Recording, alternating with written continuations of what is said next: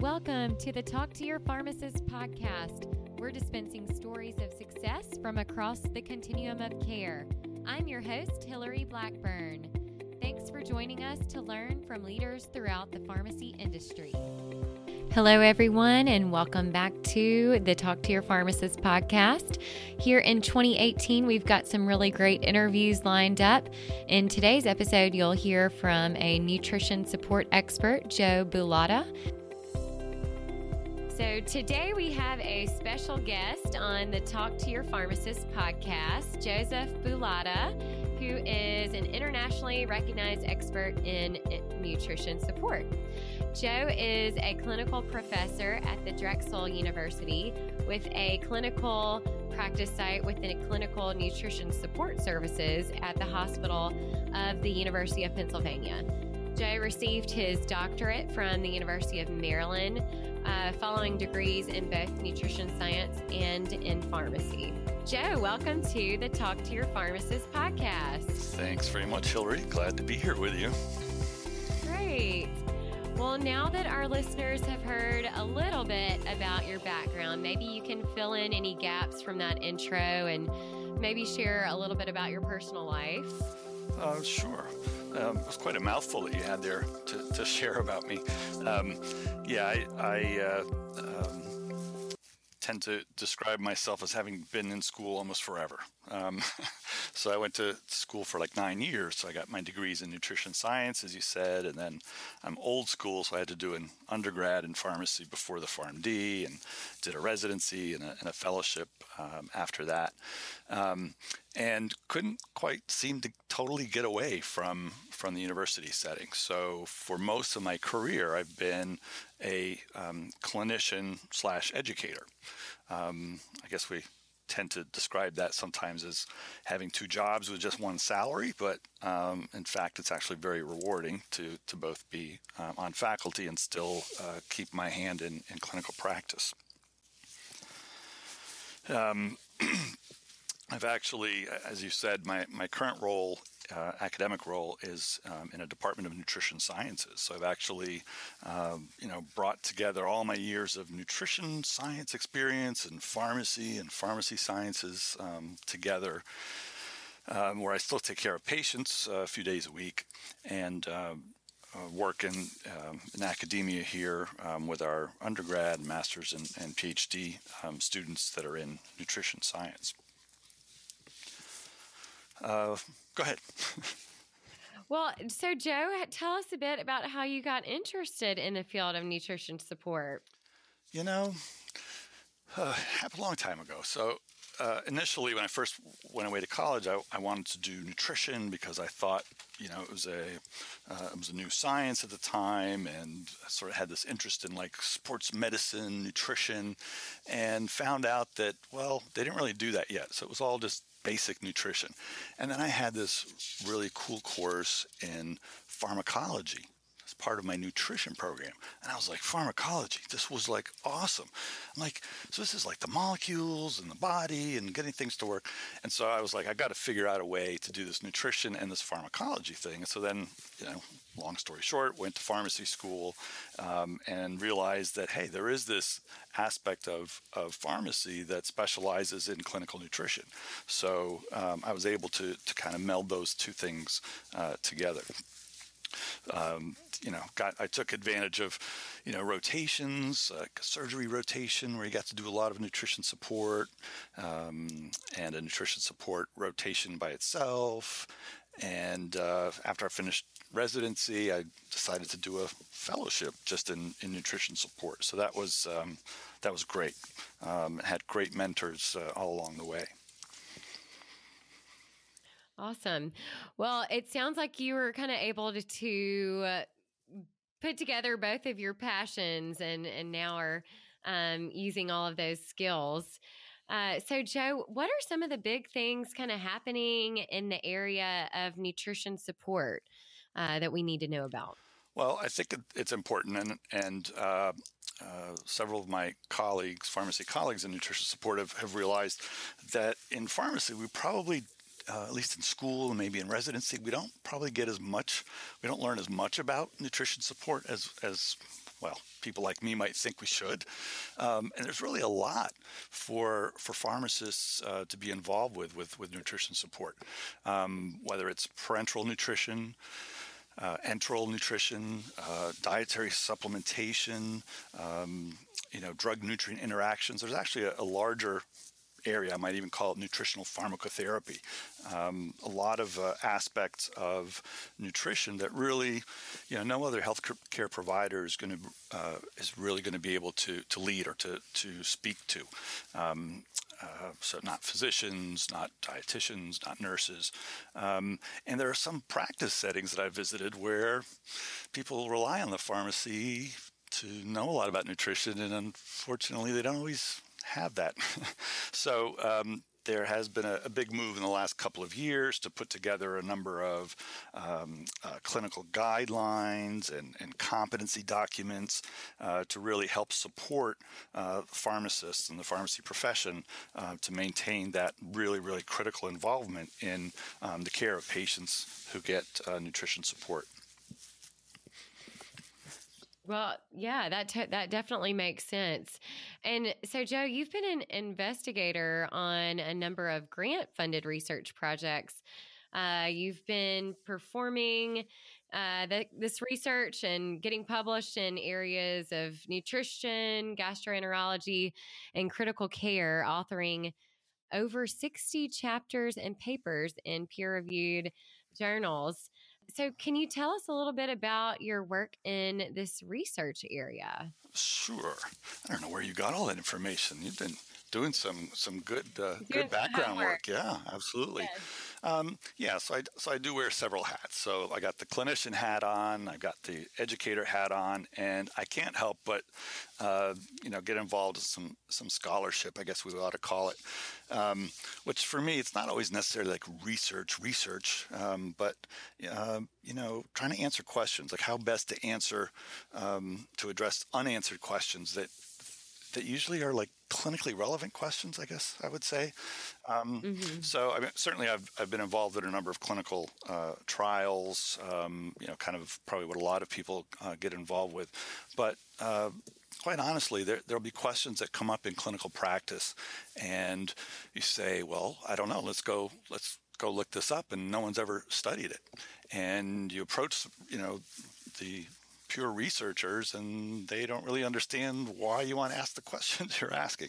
So after a while, I got tired, and I decided, well, I can do some of these smaller projects myself.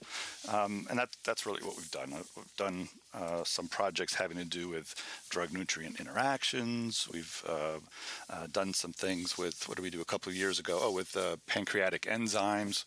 How do you administer those to patients who are being tube-fed? So we actually did a quick study in the lab. We're able to bring that into practice. We published that. Yeah, so it's nothing really earth-shattering. It's just like smaller projects that you just say, well, if no one else is answering, why I might as well try.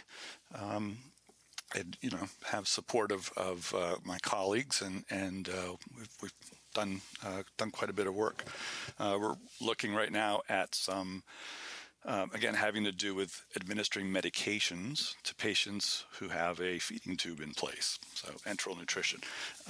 And amazingly enough, there's really not a whole lot of data on like how to do this. And it turns out that our nursing colleagues make up stuff all the time, trying to help the patient, give them their meds through a tube.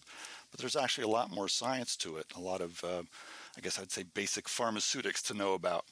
So we're actually doing some things in the lab, looking at osmolarities and viscosities of meds, and trying to come up with a more rational approach on how pharmacists can actually administer those to the patients so the drugs still work without being toxic.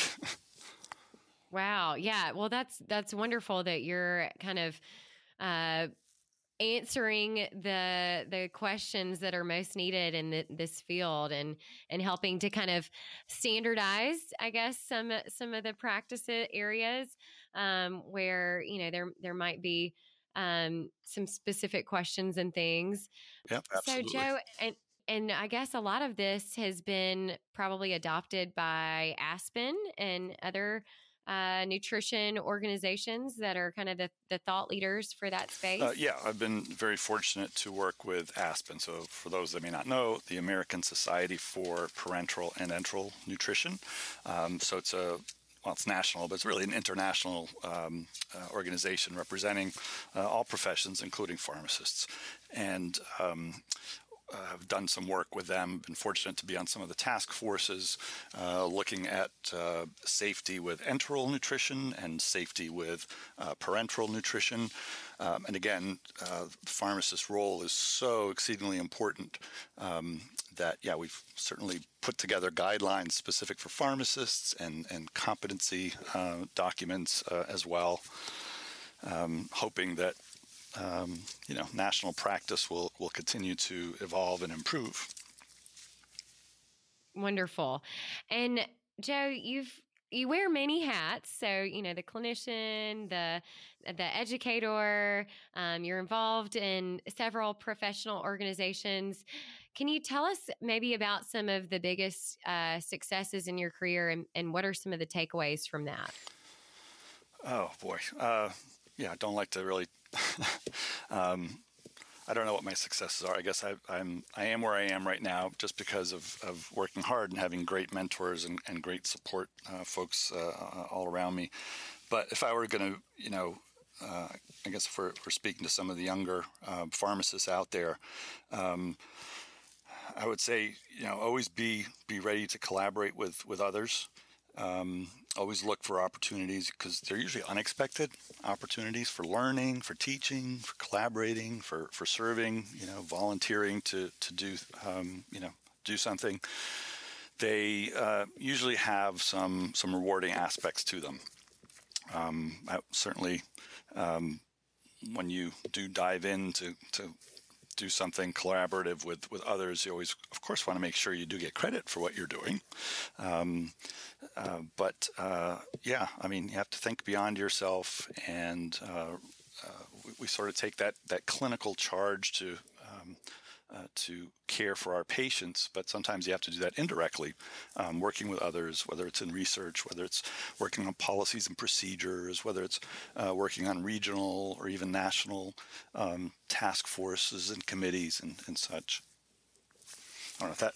Well, you've had your fair share of leading in all of those ways. And I think that's such an important point that you bring up about being able to collaborate because, as healthcare has been changing and is changing, we're moving away from kind of more of that siloed approach where, you go to your doctor, then you go to your pharmacist, then and that collaboration is just so important because, you've got your nutrition support team, and on your team, you may have, registered dietitians, and, you've got your physician that's prescribing, and you've got your pharmacist. And so that's such a great point to share with these younger student pharmacists or younger pharmacists out there or anyone, the importance of being able to play nice and work well with others.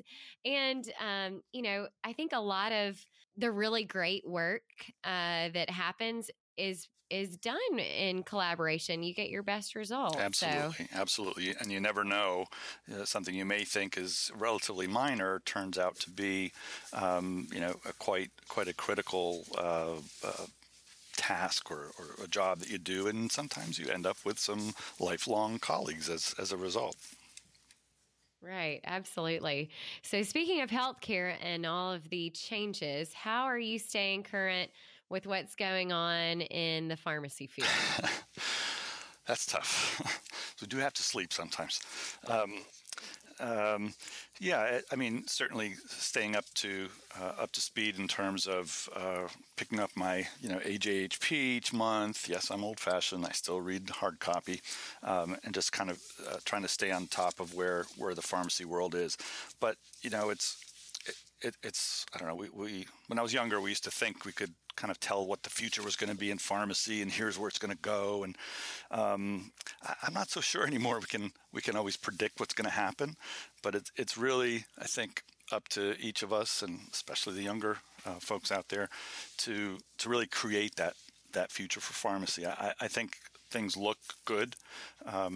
For us as a profession, things have changed. We are more collaborative, and I would just encourage the younger folks to really pick up the mantle and do their best, create their own future. Don't wait for someone else to hand you things or create things for you. Specialize in the area. That's always important, whether it's a patient population or a therapeutic area. Get to know everything. Make yourself somewhat indispensable, I guess, and things fall into place.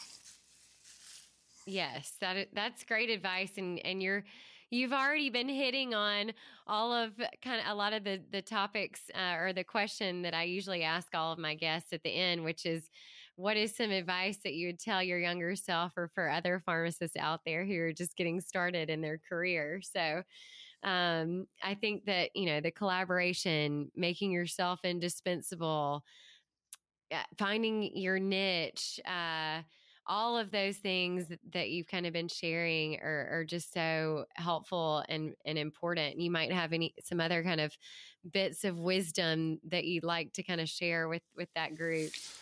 Yeah, it's interesting that you described it as what advice you might give to your younger self. I'm not sure I would have listened to my older self, but I would have told myself, you're on target. Like, just be prepared for anything, any opportunities that come along. I think one of the areas, I know there was, over the years, there's always been this discussion in pharmacy about, are we truly patient focused? Are we still product focused?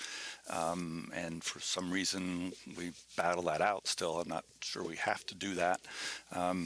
We're supposed to be patient focused.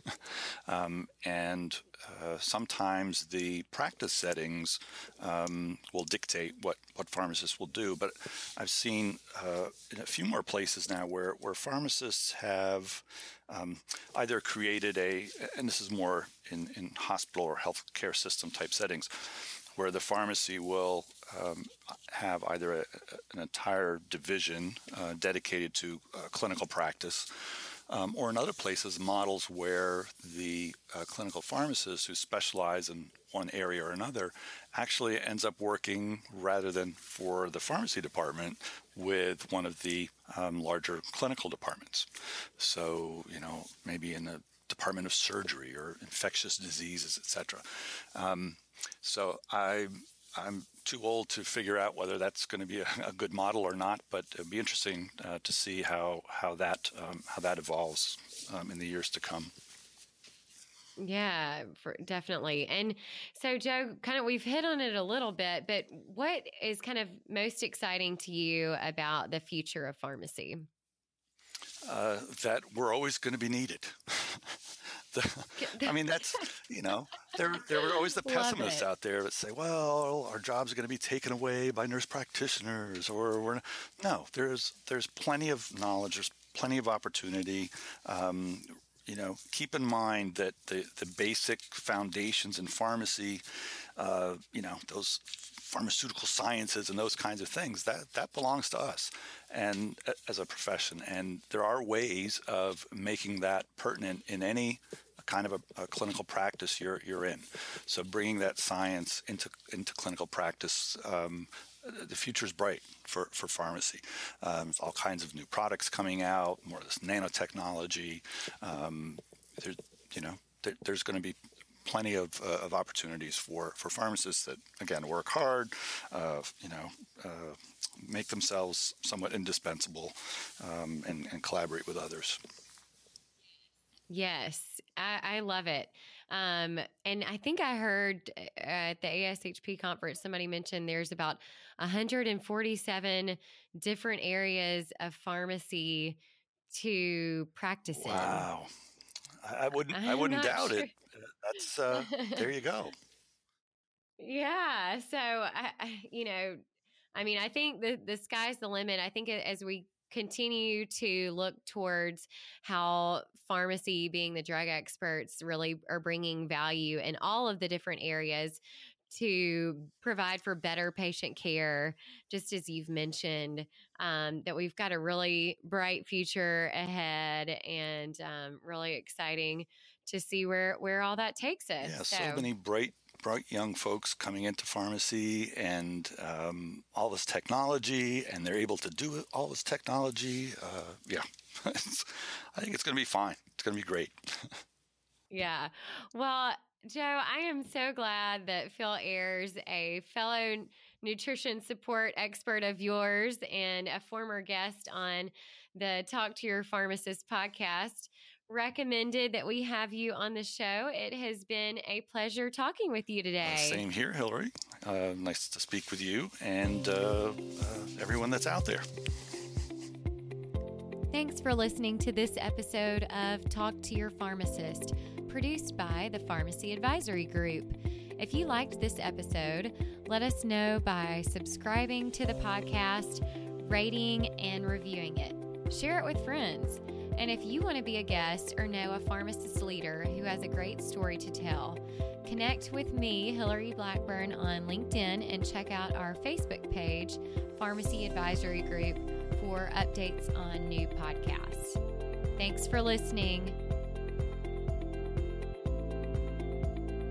And be sure to check out our Facebook page, which is Pharmacy Advisory Group, and the website, www.pharmacyadvisory.com, where you can find show notes and other interesting information about our guests.